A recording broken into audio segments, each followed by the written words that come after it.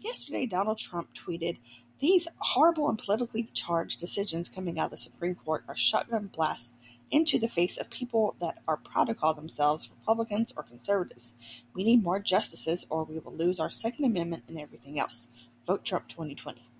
Welcome back, listeners. I'm Kayla, aka Violacious Curiosity here at YKYZ.com. And this is part 3 of SCOTUS and the Law.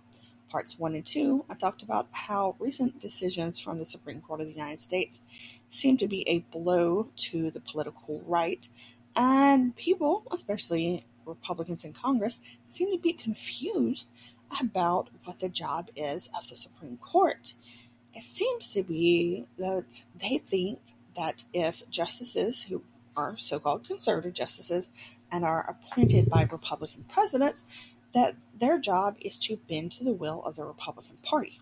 But when we do a little research, we find out something different. I mean, even the president thinks that, as you can tell by his tweet.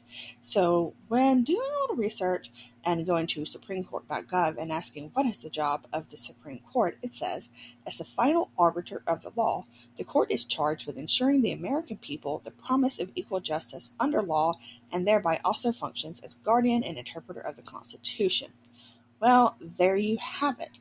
The Supreme Court works for nobody except the American people, and they have no